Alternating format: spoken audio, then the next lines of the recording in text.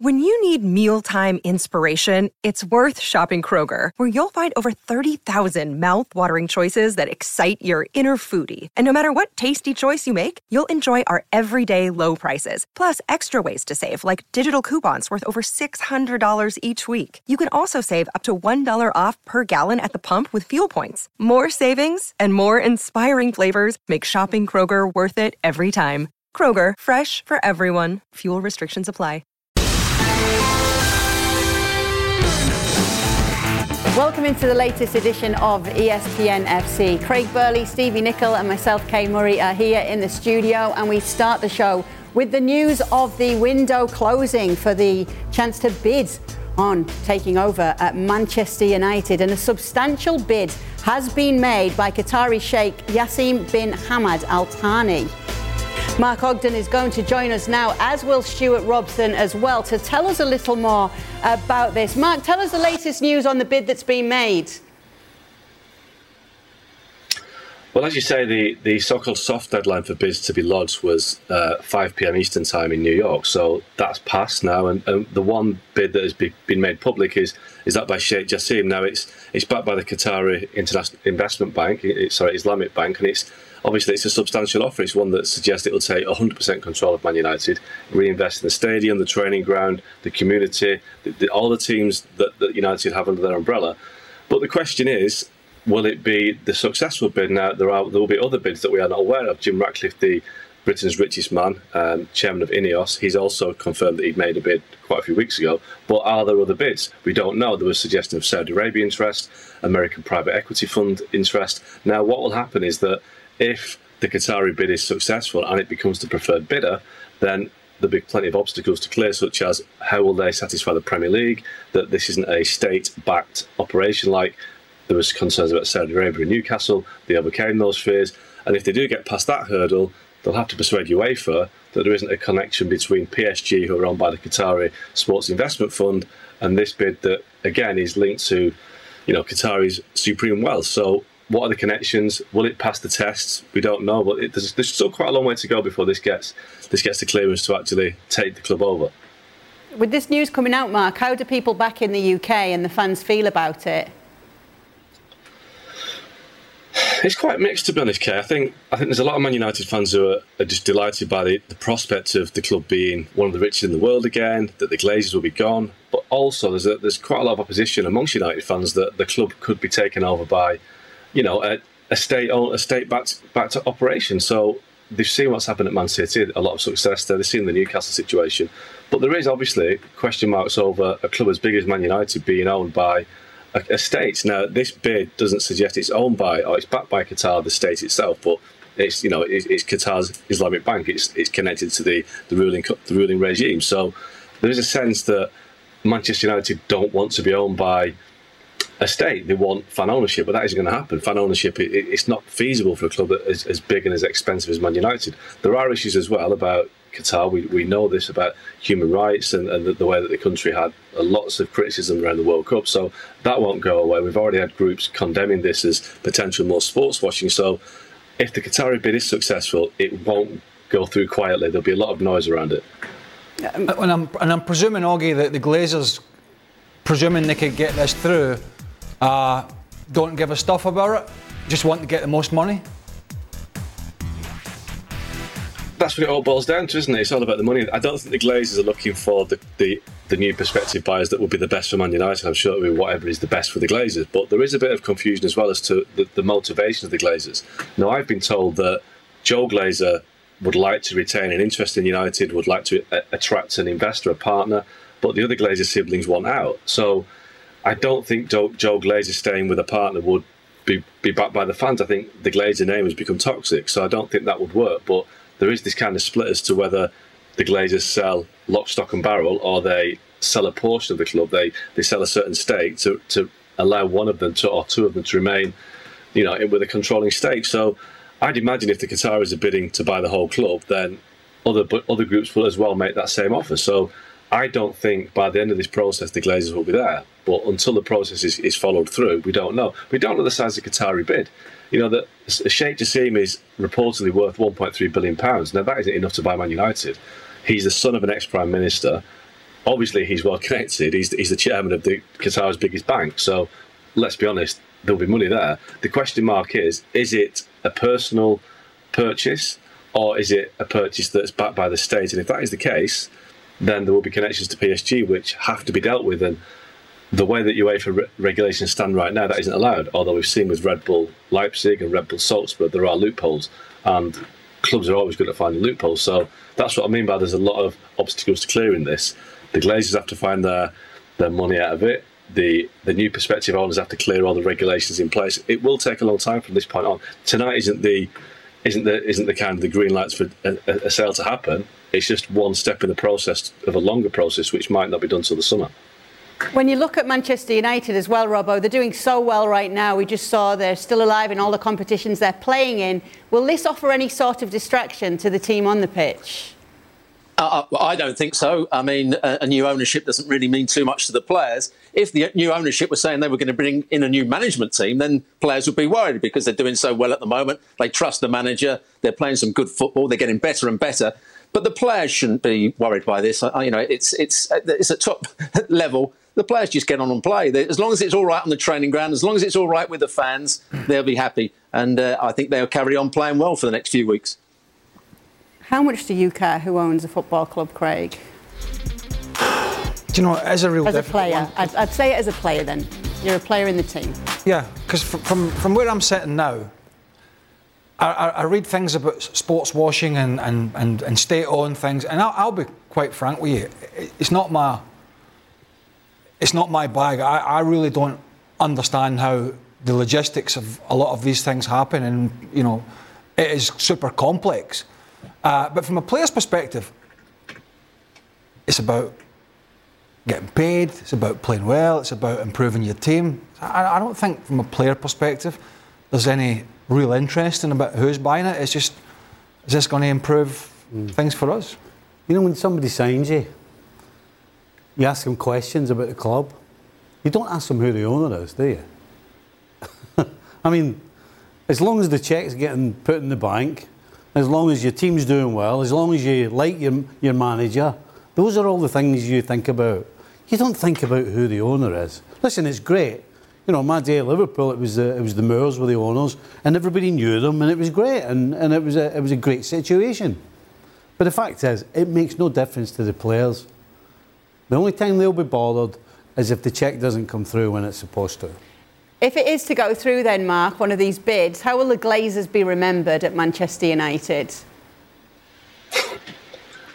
I don't think they'll be remembered very fondly. I think right from day one, I mean, even before day one, the fans wanted to drive them out. They didn't like the way they bought the club. They bought the club and plunged it into over £500 million worth of debt straight away. They borrowed against the club. So right from that point, they haven't invested their own money into the club. The club, you know, I've seen Man United over 20 years, and I've seen how the team has declined, but I've also seen the stadium has declined and the infrastructure, and you know, to the point where the roof is leaking at Old Trafford. So the Glazers have taken money out year after year after year.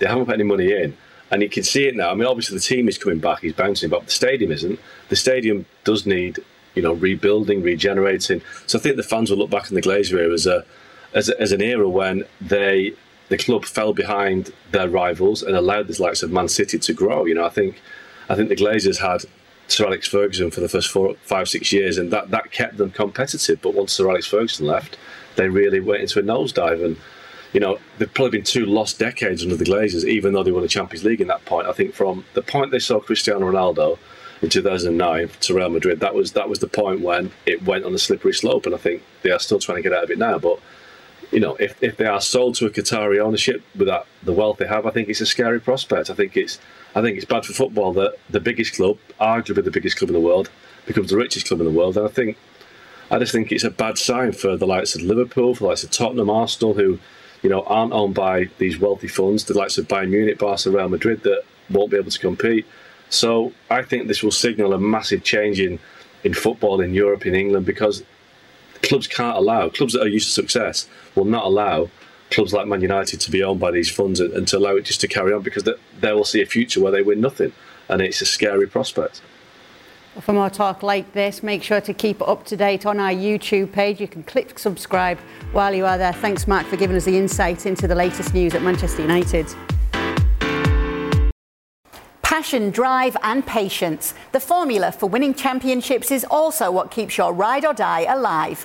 eBay Motors has everything you need to maintain your vehicle and level it up to peak performance. Superchargers, roof racks, exhaust kits, LED headlights and more. Whether you're into speed, power or style, eBay Motors has you covered. With over 122 million parts for your number one ride or die, you'll always find exactly what you're looking for. And with eBay Guaranteed Fit, your part is guaranteed to fit your ride every time or your money back. Because with eBay Motors, you're burning rubber, not cash. With all the parts you need at the prices you want, it's easy to make your car the MVP and bring home huge wins. Keep your ride or die alive at ebaymotors.com. Eligible items only, exclusions apply. Did you know less than 10% of Americans own an e-bike? Here's why that should change.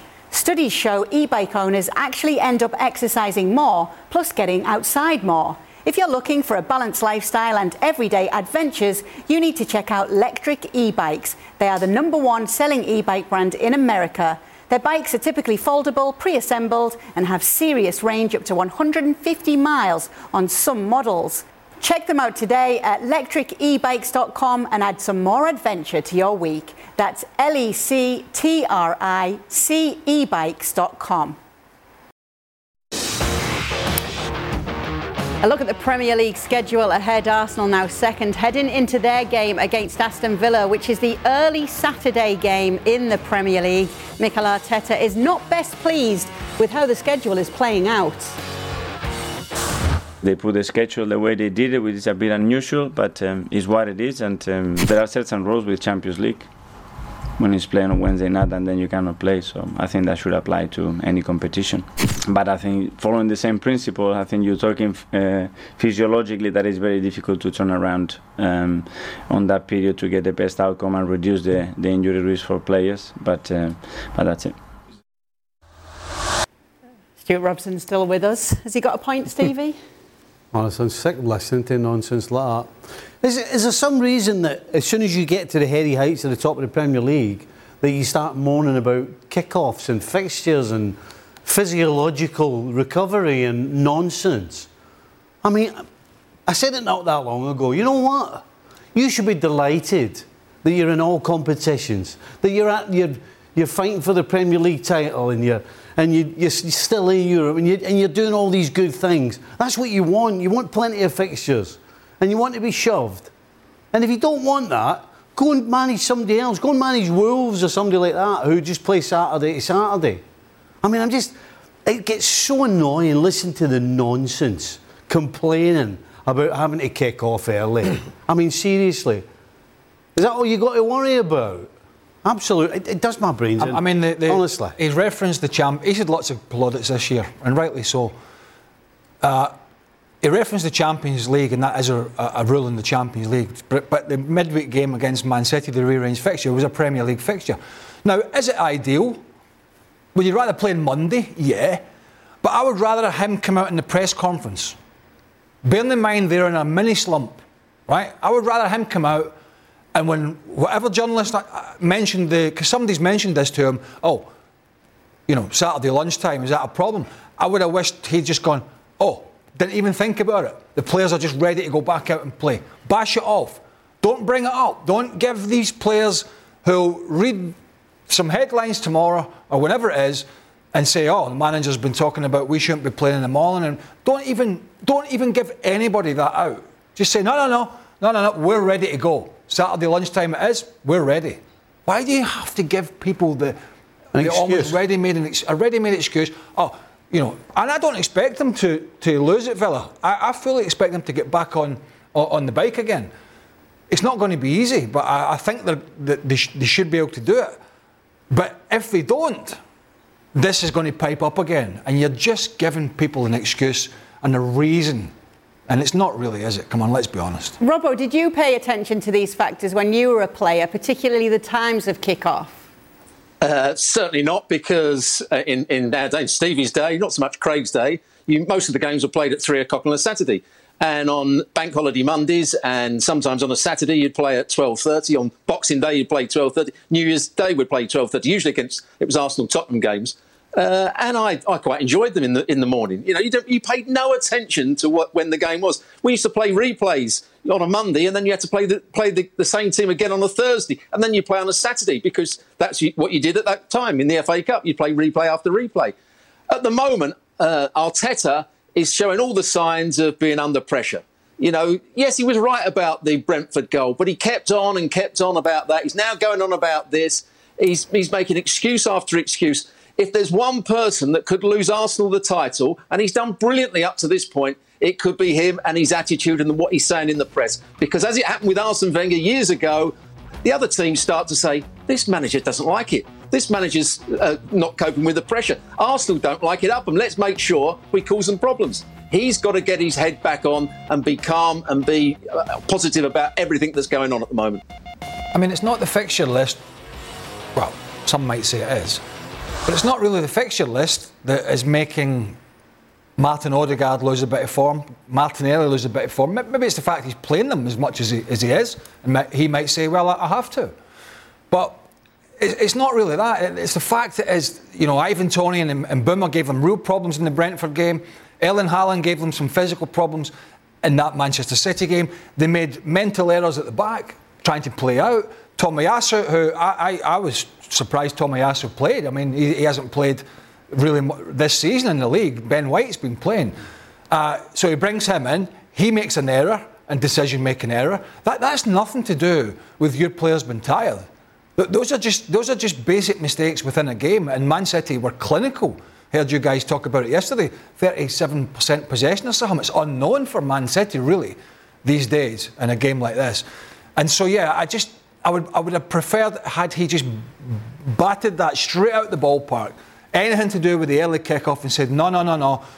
The players know we're in a little dip, but Saturday we are ready for Villa. That sends out a better message. He has to be very careful, because the reason Arsenal are where they are, the vast majority of it's down to him.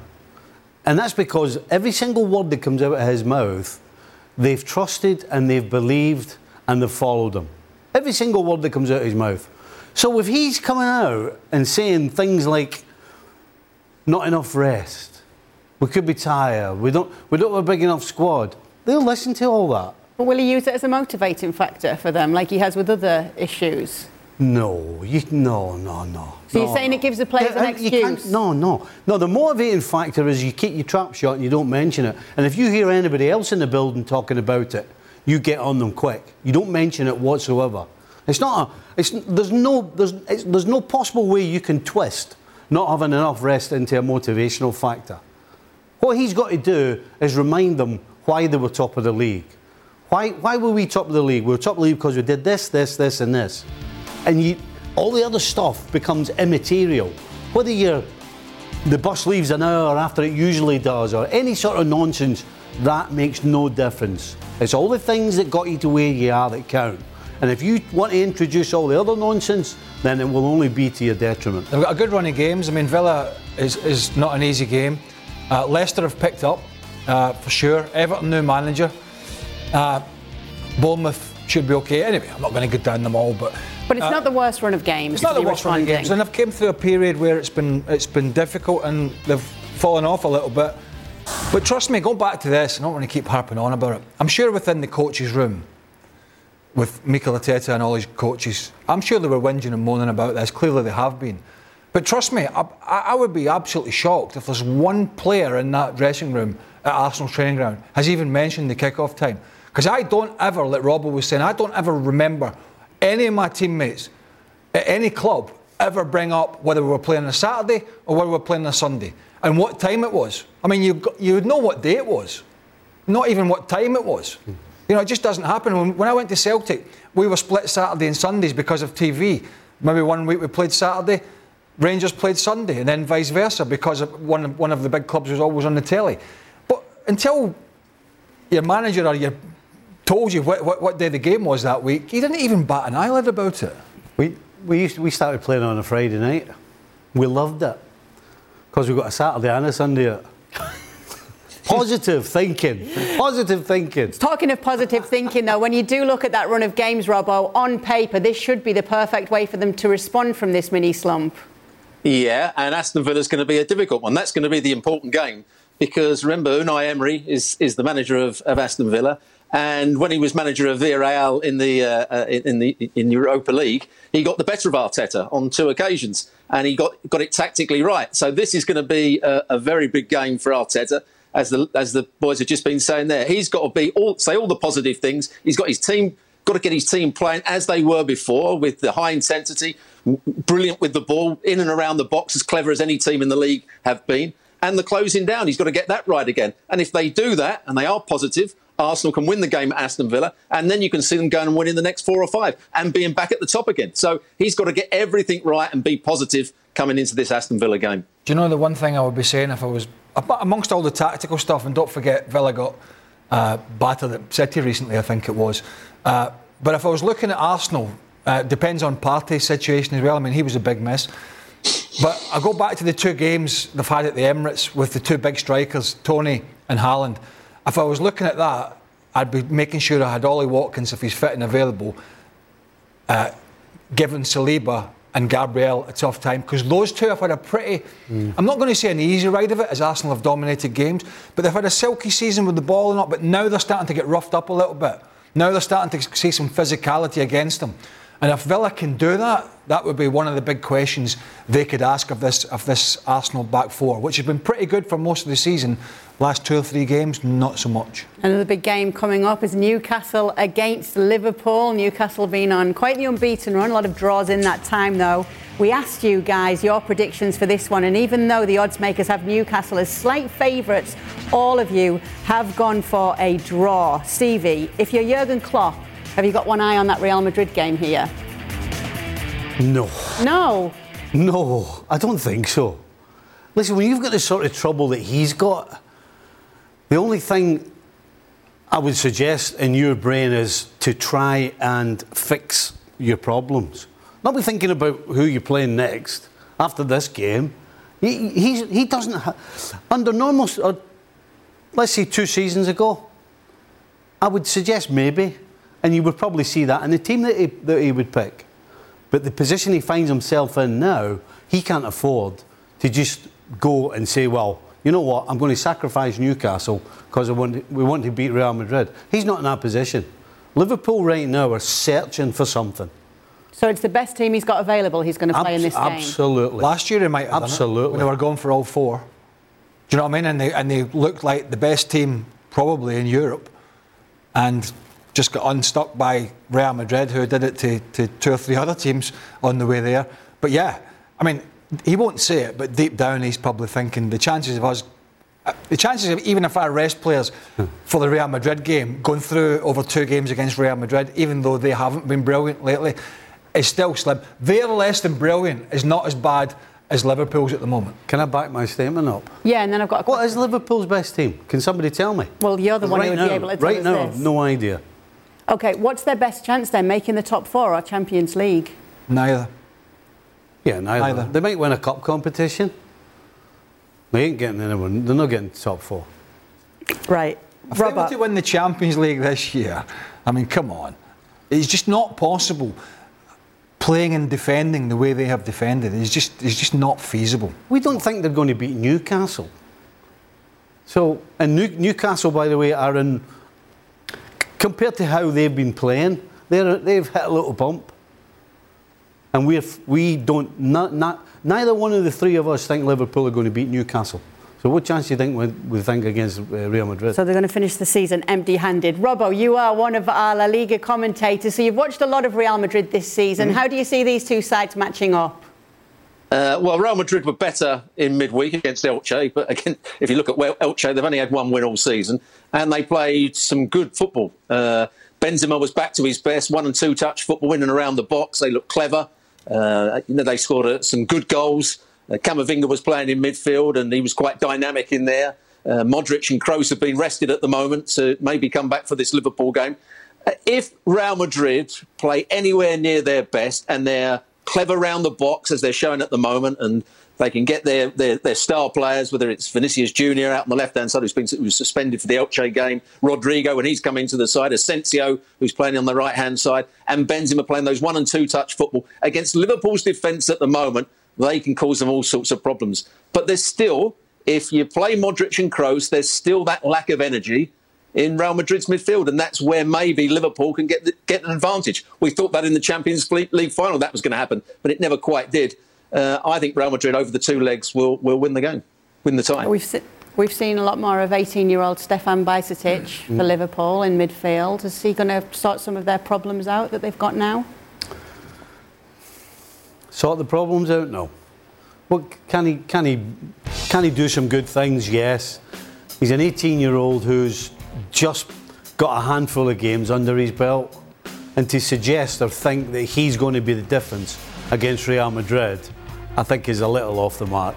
You know, if he can play in this game and do well and be tidy and show all the things that he's been shown, then I'll take that. I certainly don't expect this kid to be the difference maker in this game.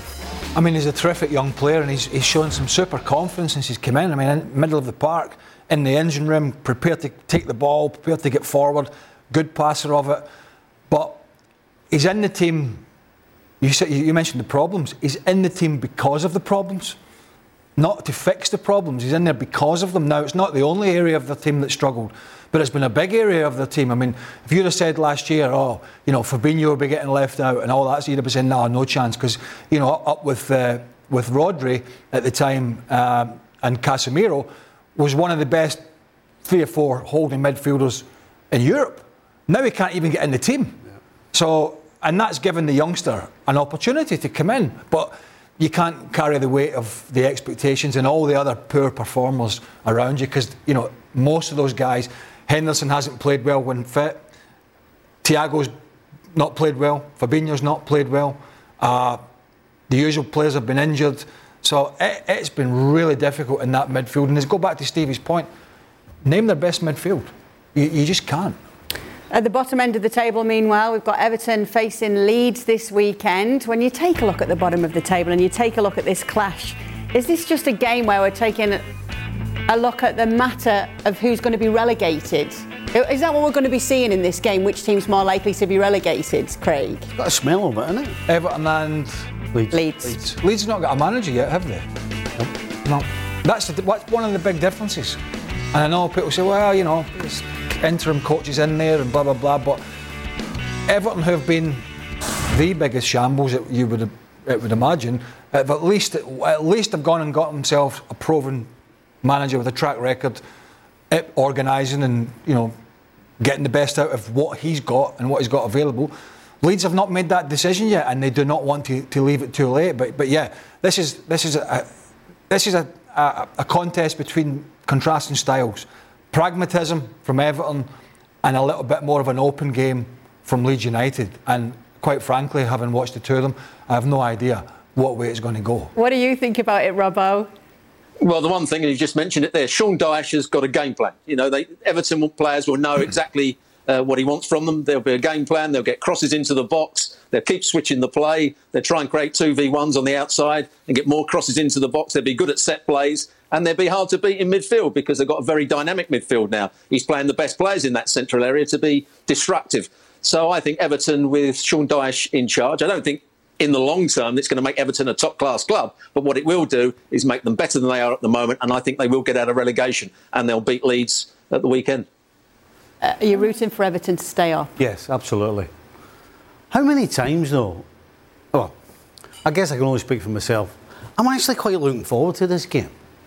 I think this will be a good game. Are you feeling all right? Because you've been looking forward to Sunderland Fulham the other week in the FA Cup. Under Sean Dyche... He was saying nice things about Manchester United yesterday, nice things about Arsenal. Get the thermometer out. Well, we know how Leeds are going to play, right? So they're going to get after it. And under Sean Dyche, it hasn't been a Burnley-type game that they've played. Yes, they've defended and they've got men behind the ball, but they've actually tried to get forward whenever they could. So I think this... I can't believe I'm going to tell you a relegation battle. I'm actually quite looking forward to it. And it definitely... It's got the smell of whoever loses could get relegated. But as I said, I think this will be an interesting game to watch. He wants to get a big front man back in, and I don't know if it's Calvert-Lewin is fit or not, but he wants to get a big front man back in. Yeah, because as Robbo said, he against Arsenal, first came out for Dyche, They pressed in the midfield, they harried Arsenal, they put them off the game, the pitch was bobbly, they got it out to Dwight McNeil on one side. He started the game on the right, and then they got him back on the left and just said, get the ball, start whipping it in the box with your left foot. And that's what they'll look to do. Leeds will try and play out on a bobbly pitch, and Everton, as Stuart was saying, will look to be physical in the middle of the park and get balls in the box. It depends on personnel available. They played the young lad at Liverpool. He did. Ellis. Yeah, he struggled a little bit. It was too big an occasion for him. They need to get Calvert-Lewin back in there, or somebody of his ilk, because they're going to look to put a lot of crosses in the box. That's what Dyche's sides do. Something else that Stevie was really excited about when we talked about it yesterday was the potential move of Neymar to Chelsea. After it had been said that PSG and Chelsea had met to discuss this transfer. Robbo, do you think it would be a good move if Neymar were to go to Chelsea? Any move for Neymar, for the club he's going to, in my view, would not be a good move. You know, I had the misfortune of having to commentate on him in midweek, the PSG Bayern game. And whenever I watch him, he just frustrates me so much. Whatever he's doing, whether it's on the ball, the way he reacts with teammates, the way he falls over, the way he dives around, I just don't get Neymar, unfortunately. So I would prefer that he stayed at PSG than come to Chelsea, where you'd have to see him every week. Well, Craig, 17 goals and 15 assists as we're showing here in 28 games this season. I tell you what, and I was watching yesterday when you were talking about it, and I loved the options you got at one point. It was Neymar, Lukaku, or Havertz. Havertz, yeah. But no, listen, nobody's doubting his talent. But see, go and ask PSG fans recently what he's played like. He's been terrible. Absolutely terrible. Not only that, he's been accused of partying and having parties a couple of nights before huge Champions League games, and possibly others. It's all the baggage that he brings. And I couldn't believe when I read that supposedly Todd Boehly was having discussions with the hierarchy at PSG about a potential for something to happen, because if that did happen, that would be confirmation that Chelsea's strategy is in fact supermarket sweep. In with the trolley, pick up anything you can get, and back to Stamford Bridge. It's just bonkers. I mean, Graham Potter's got enough problems on his own, enough problems. When he must have read that and he went, thank God, jeez, where would I do what? That's 40 players. I mean, it just doesn't make sense, does it? But it can't be. It's a long-term strategy, Kay. Listen, let's get out here. As a strategy, and it's a bit like Ronaldo, when it was been mooted pre-Christmas, pre-World Cup, that Chelsea might be one of the clubs, because they need a striker, so let's go and get anybody. As a strategy, Ronaldo, Neymar, the players of this kind of ilk, it just doesn't add up. Make sure to join the guys tomorrow on ESPN FC when they will be looking back on Saturday's Premier League games. Don't forget, you can always catch us 7 days a week here on ESPN FC. We're driven by the search for better, but when it comes to hiring, the best way to search for a candidate isn't to search at all. Don't search, match with Indeed. If you need to hire, you need Indeed. Indeed is your matching and hiring platform with over 350 million global monthly visitors according to Indeed data, and a matching engine that helps you find quality candidates fast. Ditch the busy work. Use Indeed for scheduling, screening and messaging so you can connect with candidates faster. Join more than 3.5 million businesses worldwide that use Indeed to hire great talent fast. And listeners of this show will get a $75 sponsored job credit to get your jobs more visibility at Indeed.com/FC. Just go to Indeed.com/FC right now and support our show by saying you heard about Indeed on the podcast. Indeed.com/FC, terms and conditions apply. Need to hire? You need Indeed. Now, let's talk about the play of the week. The pressure to follow up Hypnotic and Cognac, weighing heavy on the team. Hypnotic was in the cup, blue, and ready for the play. And boom! Añejo Tequila came in with a smooth assist to Hypnotic's tropical fruit finish. Shaken, strained, poured. It was green and good! The playmaking splash shifted the tempo. Another great cocktail from the Hypnotic team. Every season is Hypnotic and Tequila season. Hypnotic Liqueur, Bardstown, Kentucky, 17% alcohol by volume. Hypnotic reminds you to think wisely, drink wisely.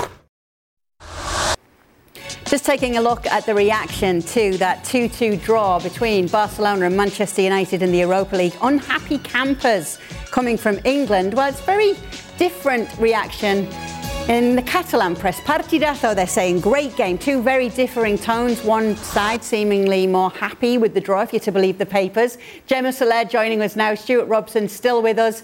Gemma, is that the case, though? Because there's been a lot of talk about the team that Xavi selected and who he left out in this 11. What has been the response back home in Barcelona? Well, I think the sport newspaper, they were a little bit too optimistic. I was at the Camp Nou and I was in the stand, so I could listen to the fan base chatting during the game. And I don't think everyone agreed. I mean, it was a partidazo. It was an exciting game because with lots of chances, lots of different twists. I think it was a thrilling game.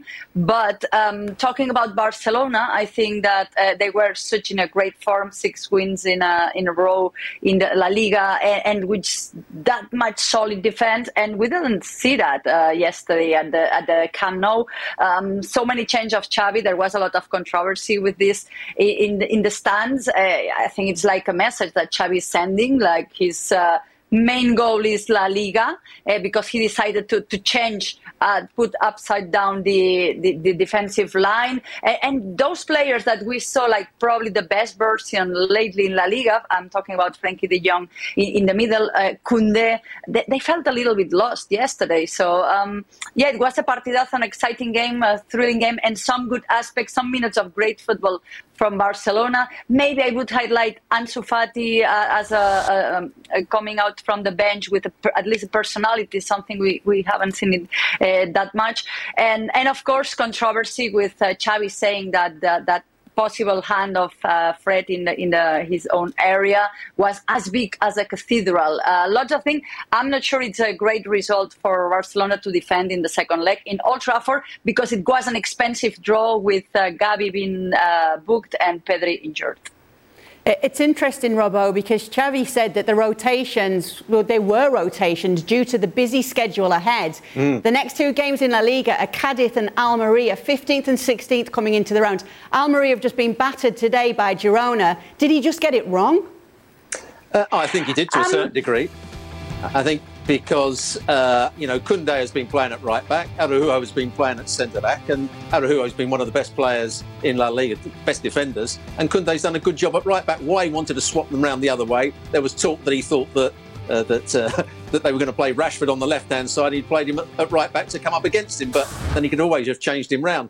Alonso, Alonso's a strange player because Xavi's played him at centre-half on several occasions this season. Now, when he was at Chelsea, we used to talk about being a left wing-back who was great going forward, but in 1v1 situations defensively, didn't read the situation, wasn't particularly quick, and he was found out by Rashford in the 1v1 where Rashford scores his goal. So there was lots of strange decisions by Xavi in the way he picked his side. I can understand why he picked Kessie, and I can understand why he played Frenkie de Jong in that holding role and Pedri on the right-hand side, but, I didn't understand his back four at all. I think he did some... I think in the Super Cup in Saudi Arabia, he played Araujo at right back, which was a little bit of a shock at the time, but it worked out pretty well for him. I think, again, it was thinking about the pace of Real Madrid down the left-hand side. But then coming back from that and getting into such a rhythm as your back four to make those changes again. On the other side of the coin, that was a damn good performance from Man United away from home. And also where he played, talking about tactics, where Ten Hag played Weghorst, deeper in the midfield. Not quite in the midfield, but dropping deeper to make a nuisance of himself and getting Rashford running in behind. So these little things worked really well for Man United. And it wasn't just down to Barcelona switching the defence. I've got to say, it was down to some of Man United's really good play, particularly, but not only, Rashford getting in behind. Yeah, it's interesting, Gemma. What were you about to say, Gemma, when I put that to Robbo, whether Xavi got his team wrong? No, that I think he's picking La Liga as a main goal because, as you were mentioning, it's Cadiz and Almeria, so it's 2 teams that you should win. You can give some rest to the key players, and he's 8 points clear Real Madrid. So it's for me it's a clear case that he's picking his main goal is La Liga, and he's trying to give some rest to the players, inventing, and I think that's the statement of Xavi in this game. Robert, why do you think it is that Barcelona are so dominant in La Liga this season, and it's not so dominant in Europe? I think teams in La Liga show them at times too much respect. There's been games where Barcelona have dominated possession, had easy possession, can get into the top third without any sort of pressure, and then they can play their clever football. They're 1- and 2-touch passing. Lewandowski's a great finisher when the ball comes in the box. But Manchester United showed them no respect in terms of allowing them to play. So they pressed quite high up the field, and Craig's absolutely right. Weghorst played in midfield, but also Fred played further forward, and at times they had 5 players pressing the ball. And it caused Barcelona 1 or 2 problems. They couldn't play with the freedom. They couldn't get it out to their wide players quite so easily. They got it out to the fullback Alba on several occasions. But overall, I think teams in La Liga pay them so much respect. They're allowed to play. In Europe, that hasn't been the case. Teams have come out and pressed them and made it more difficult and got balls in behind them, because I still look at Barcelona and would say that they aren't a great defensive side, despite their record in La Liga. As a manager, when it comes to things like this, Stevie, can you understand that, why dominant more in one competition than another and having to adjust like he has? Yeah, you can understand that. But some of the decisions don't make any sense whatsoever. You know, Araujo and Koundé playing the normal back four. One's right back and one's the centre back. So why are you changing them? And then, I don't think it's a shock that Manchester United try and whip balls in behind for Marcus Rashford. I mean, that's not a surprise to anybody, is it? So why are you playing Alonso at centre-back? It just makes no sense whatsoever. So, yes, I understand if you want to go for the Championship and Europe's second in line. But when you're picking a team, you've got to make smart decisions. And he didn't make any. None. None whatsoever. And if I was picking a team to concentrate on La Liga, I think I'd probably not play my 2 best players. And his 2 best players played. One got injured, Pedri, and the other one, Lewandowski. Because if he loses those 2 for a long period, particularly Lewandowski, who's going to get the goals? So, you know, it's all very well picking a team to save legs. Well, then maybe save the legs of the guy that's in his mid-30s and your playmaker in the middle of the park who's now done a hamstring. So, yeah, it didn't make... But they're not out. That's the other side of it. It was 2-2. They're not out. It's an uphill task. Obviously, there's Pedri and Gavi missing, but they'll still be a good side at Old Trafford when they pitch up. It's not like these 2 are out and Man United got 2 goals there. It's all over. Nah, far from it. Far from it. Let's focus on Manchester United and their perspective as well, Robbo. Let's just focus on Marcus Rashford and how he's been able to turn around his story like he has. Well, there was midway through last season, he came on in a game and the crowd were almost booing him at times because he didn't look as though he was putting any effort. He'd lost his confidence completely. Something's happened to him this season where he's regained that confidence. He's now scoring goals. He looks as though he can hold the play up. He can make runs in behind. He can go past people. He's picking out passes. He's making the right runs in the box. And he looks a totally different player, one of the best attacking players in Europe at the moment. Whereas, as I say, a year ago, he was all over the place and it looked as though his Manchester United career was over.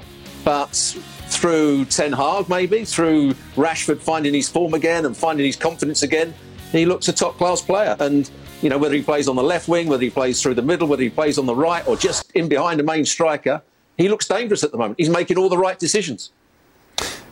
We sat here in the summer, I think it was just before the transfer window closed, and there was talk at the time of PSG fancying taking Marcus Rashford away from his slump at United, and I was like, what? This is madness.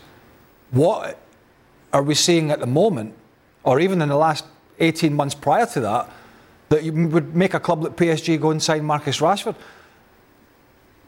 But you look at him now, the transformation from a player who you were going, who's going to take him now? I mean, out of all the big clubs, I mean.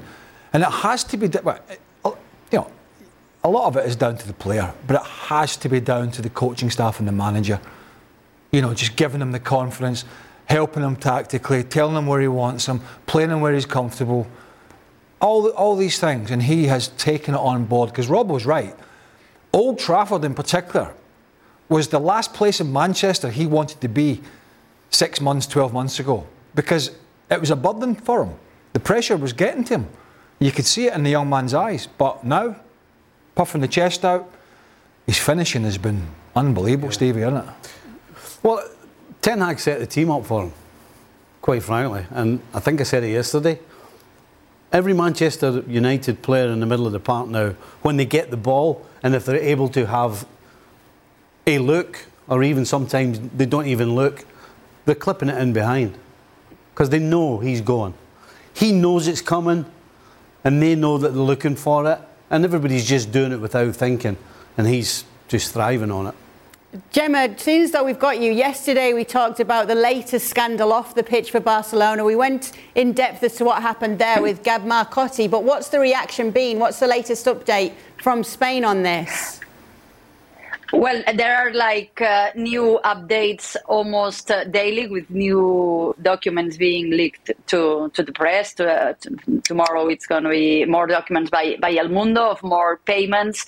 The reaction right now is a lot of, the sport in general feels outraged because what were Barcelona trying to do to rip referees, and the money it goes from 1.4 million at the beginning. Now it's might be 7 million euros. It's madness. It's crazy numbers. And what President Laporta expressed just after that news came out, saying that they do this at this point to try to unstabilize us, that we are in a great sport moment. This is too big to keep it like this. It's not possible to get another statement from Barcelona. They just announced that they open an internal investigation with an external firm, so it's not going to be Barcelona's compliance department, because they missed during almost 20 years to see that these payments had no sense, or at least they need to explain what were these kind of video reports about some players, or assessment on how the referees will act in different situations. This is too big to explain it. But what Barcelona are telling us is that this external investigation, they want it to be more efficient, and then they are gonna talk. But it smells absolutely bad. It's an awful story, and not only for Barcelona, for sport, for the referees, that they feel somehow accused of being unfaithful, and especially for this vice president of the Spanish Federation, Jose Maria Enriquez Negreira, that he made so much money doing we don't know exactly what. I think if you look at the numbers, I don't think you can tell that the referees really went with Barcelona. They probably always go with the big teams, with Real Madrid and Barcelona. I think we can agree.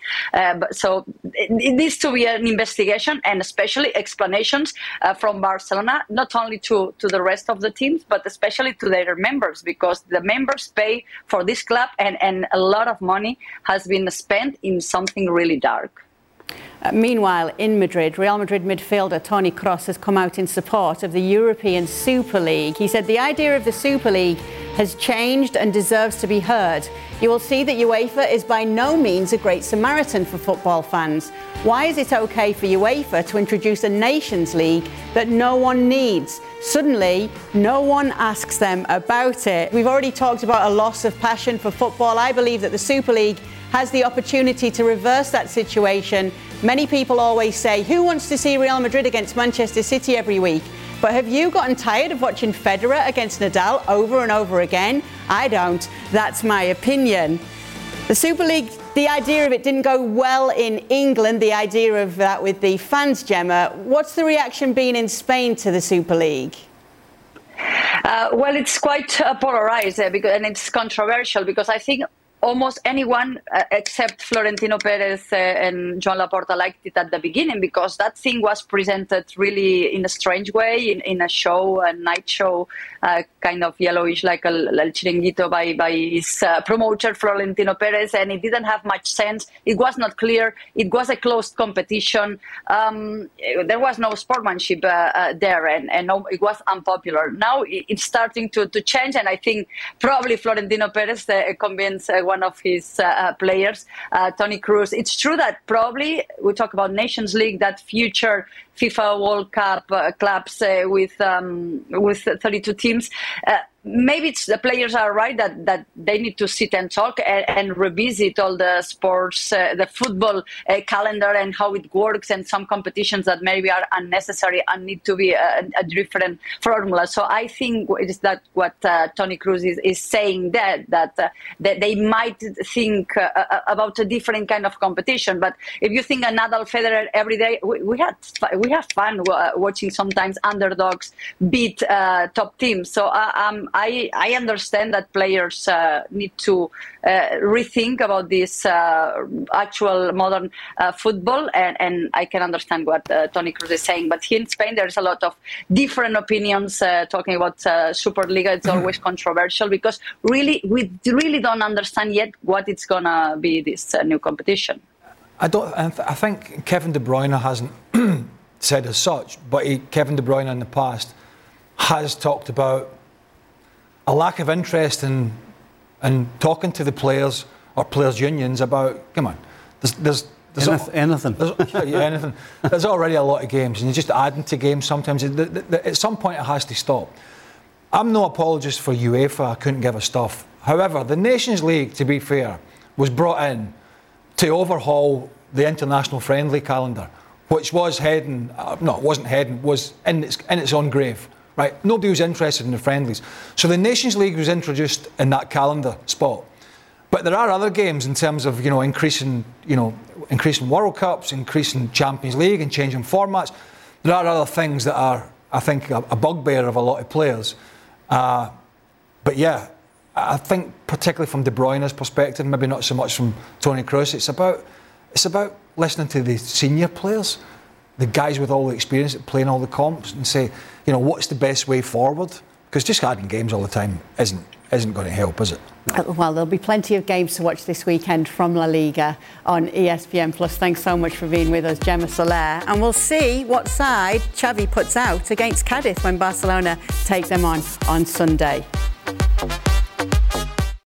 Tired of ads interrupting your favorite sports podcasts? Good news! Ad-free listening is available on Amazon Music, included with your Prime membership. Amazon Music offers the most ad-free top podcasts. Enjoy shows like First Take, Pardon the Interruption, and The Low Post, available ad-free and uninterrupted. To start listening, download the Amazon Music app or go to amazon.com/ESPNpods. That's amazon.com/ESPNpods to catch up on the latest episodes without the ads.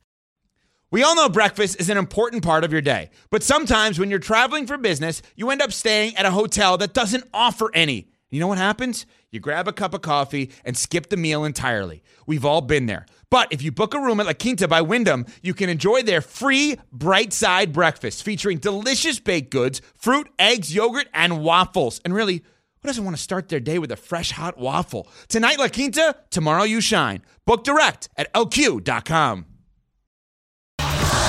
Thanks so much for being with us today. Stick around though, these guys will be answering your questions on the latest edition of Extra Time. Stuart Robson will be with us as well. See you there. Welcome into the latest edition of Extra Time. We've got Craig, Stevie and Robbo here to answer your questions. Thanks so much for sending them in. First question. Given that Craig Burley has admitted on the show that Arsenal players might be tired due to lack of rotation, is Pep's rotations early in the season not a masterstroke given how long a season is? Well, a masterstroke is having a squad that you can rotate. I don't think I quite said they're tired. I'm saying it. I think what I said was the small squad was something that made them what they are with the continuity, i.e. team rotation was limited, but it might be one of the things that's a detriment to them to the second half of the season. So one thing that's helped them might be detrimental to them. Now, he could have changed his squad. I mean, he had players that are not of the City calibre of City. I think he had Elneny at the time who's injured. Now he's got Jorginho who can come in. He's got Ben White at right back. He's got two left backs in Tierney and Zinchenko, although there's been one or two injuries there. So he could have changed it, just not as much as City, but it's not a masterstroke. City, what's a masterstroke about being a lot poorer than you've been in previous seasons? Because that's what City have been. but they've got Erling Haaland's goals now. You know, they've not been anywhere near as silky, and they've been chasing Arsenal. So I don't see where it's a masterstroke. Do you? No. All right, we'll move on. Robbo, what do Arsenal need to regain their form? I thought they played well against City, but I know several Arsenal fans who are convinced their squad is slumping poorly and have already blown their title shot. Is the truth somewhere in the middle? I would say so, because right from the start of the season, right up till a couple of weeks ago, Arsenal were the best team in the league. They played great football. They were defending well all over the pitch. They played a system that suited their players. They were lively in possession. They were creative in possession. They were scoring goals. And they haven't played quite so well. They didn't play quite so well against Everton. Didn't play well at all in the second half against Everton. They didn't play quite so well against Brentford. They played well to a certain degree against Manchester City. My issue with, and I'll do it very quickly, in 2008, I think it was, Arsenal were top of the league by 5 points with the game in hand. Everybody thought Arsenal were going to win the title. The next Saturday, they were playing the team in second place in the FA Cup, and they picked a weaker team against Manchester United, lost 4-0. The next game was against Birmingham, where Eduardo had a broken leg, William Gallas had a tantrum, and Arsenal only drew the game against 10 men. And from that moment on, there was a collapse because the manager kept on going to the press and saying that his team were fouled too much. Everybody was against them. They weren't protected enough. Martin Taylor should be banned for life for his tackle on Eduardo. They didn't win for 7 games. If Arteta's not careful, Arsenal could do exactly the same thing this time round. He's the man that's got to get them back on track again and get himself back on track. But it's like, Stevie, I heard Stevie mention it yesterday. You know, for all the good things Arsenal did early in this game, if Nketiah, there's nobody tired or even talking about tiredness. If Nketiah scores the header in the first half, never mind the header in the second half. And also, I mentioned it the other day, he's come into the side and he's been brilliant, right? But he himself has just tailed off in the last couple of games. You think about the ball Jorginho played through to him in the first half against City, and he has Martinelli, if he just takes a glance to his left and squares it, then Arsenal are 1 or 2 up, and all of a sudden the crowd are up, the players are flying. You're not feeling sort of sorry for yourself. You don't give City that chance to get back in the game. But as Stevie said, they didn't take their chances, and they allowed City to get back in the game. I think it was more about that than about any fatigue issue, to be honest. And we spoke about Arteta on the show earlier, how he has to get the players mentally in the right place. Well, with all the staff they have, they've got a full-time, what would you call them, psychologist. They've got full-time psychologists at these clubs now. You know, part of the problem when you're sitting top of the league is that regardless of who you play, it's the big shows in town. So every time you step on the field, everybody's after you. And so mentally, that's half the battle as well as the physical side. So right now, it's about the mental side. Because there's no question they're a good enough team to win the league. They just have to get, if they're not tired, which I agree with you, by the way, I don't think fatigue's going to kick in yet. But the mental side of the game, having to turn up every time and everybody's shooting for you, and to be able to handle that, that's what separates the best teams. Was that takes me back to Jim Smith being ahead of his time back in 2000, the Bald Eagle, and he had a psychologist at Derby, right? And I remember on a Monday, Jim used to make some of the boys go in, and I'd be sat there thinking, it's going to take more than a bloody psychologist to keep us up. Trust me, they're not going to go in a bad player and come out a good player. You know, I think you'll know who it is as well. Psychologist. Yes, I bet I do. Did he? Don't mention his name. Okay, but can I say something he would say? What? Or maybe not. Yeah, go on. Go. Stay in the green. Did he ever say that? I don't know. I never went to see him. Robbo, did you ever speak to a psychologist, with a club psychologist? Not a club psychologist. I saw a private psychologist. A couple of clubs did have a psychologist, which I didn't think worked for a team. But when I was out for a year and a half with a pelvic injury, I had doubts that I'd ever play again. And as I tried to come back, I kept on breaking down. And the physio, who Craig saw as well, Alan Watson, said that, go and see I've got a psychologist that might just give you some ideas about how to relax more when you're not playing, and maybe calm your body down as you're training and playing.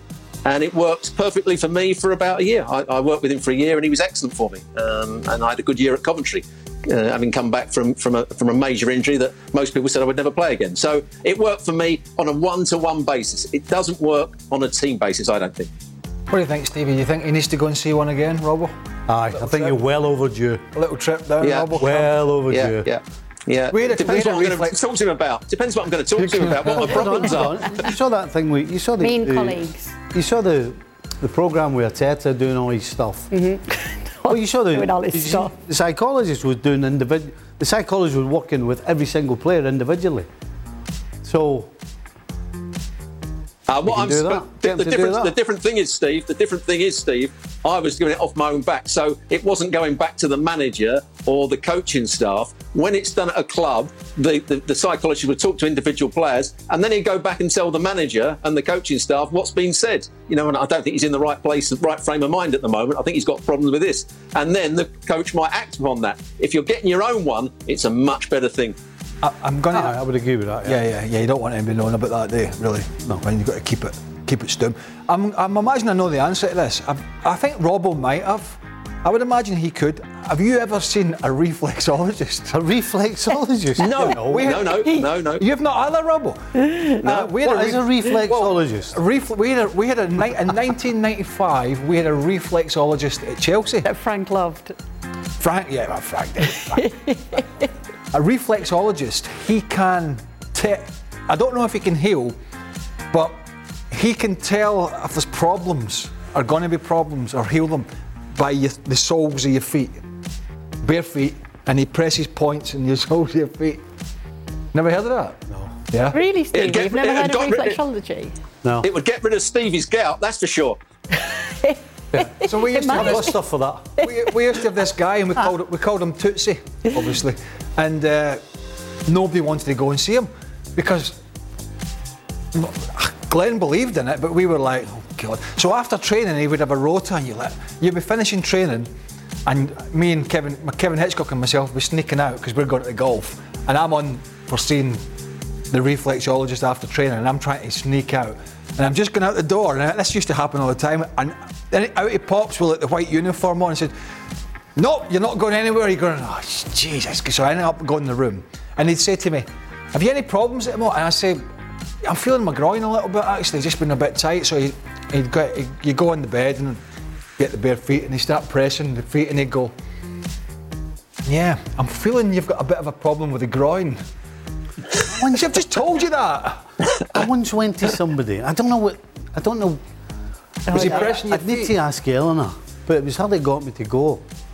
And so what I did was I went in, and I wasn't to say what was wrong with me.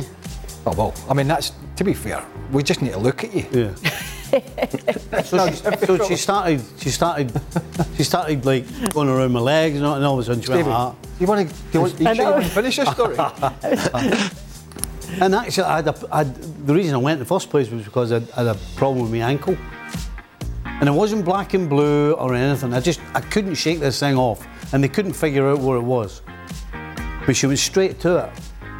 I'd never seen her before. She never asked me any questions. I got on the table, right? And she went straight to it. And I think I went about 4 times till the thing went away.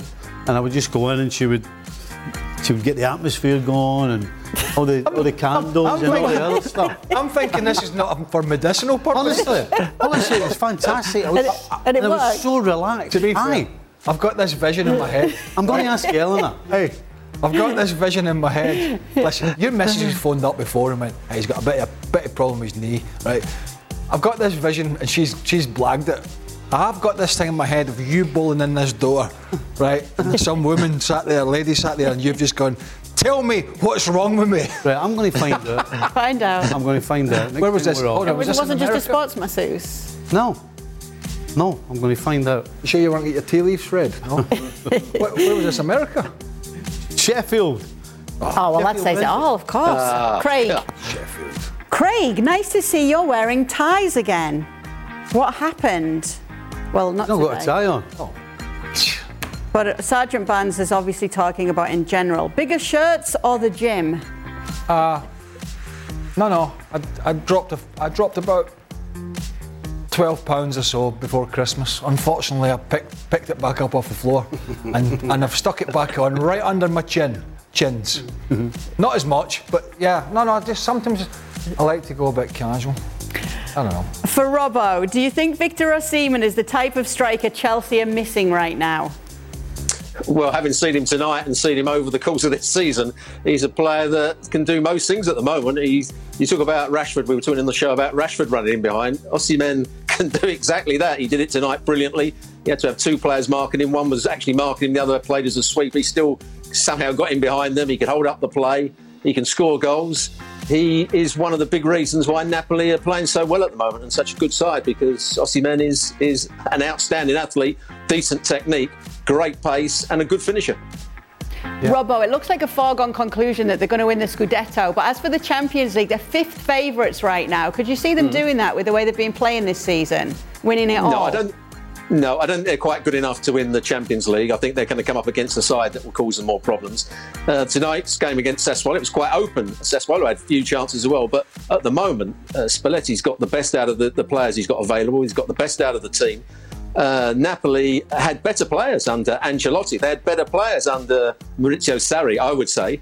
But he's just done a fantastic job, Spalletti. He's got them pressing high up the field or closing the ball down. Let's not say about pressing. They're closing the ball down when they should be. They're winning the ball back in good positions.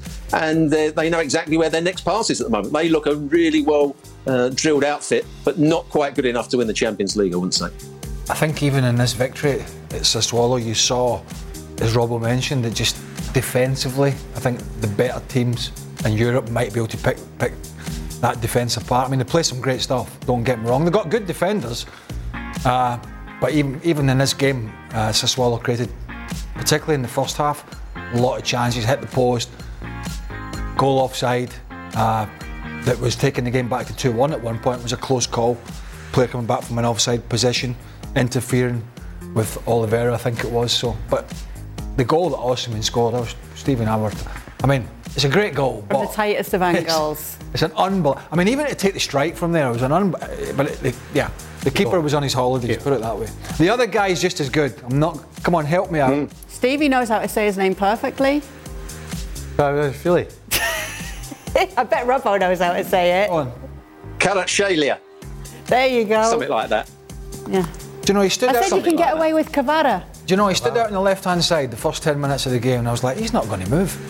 I thought he's just giving them a bit of width, and then he drifted in and they clipped that ball into him, and then he went on that Maradona-esque run, clipping it over one guy, knocking it away from the other, and I went, oh, I knew he was a good player anyway, but he just wasn't in the game, and then he was. Yeah, that's because he is Kvaradona. That's one of his nicknames. Yeah. All right, that will do it for tonight's edition of Extra Time. No, that's actually a fact. I didn't just make it up to be clever. After you said he went, serious question. Memory's not the best. Would this be the only time since Yes. Napoli won it when Maradona was there all those years and years ago, the documentary and all that? Yeah.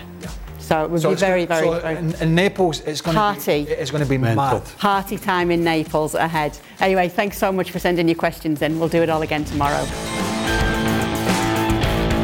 Brainstorm. What's something that works so well that it's basically magic?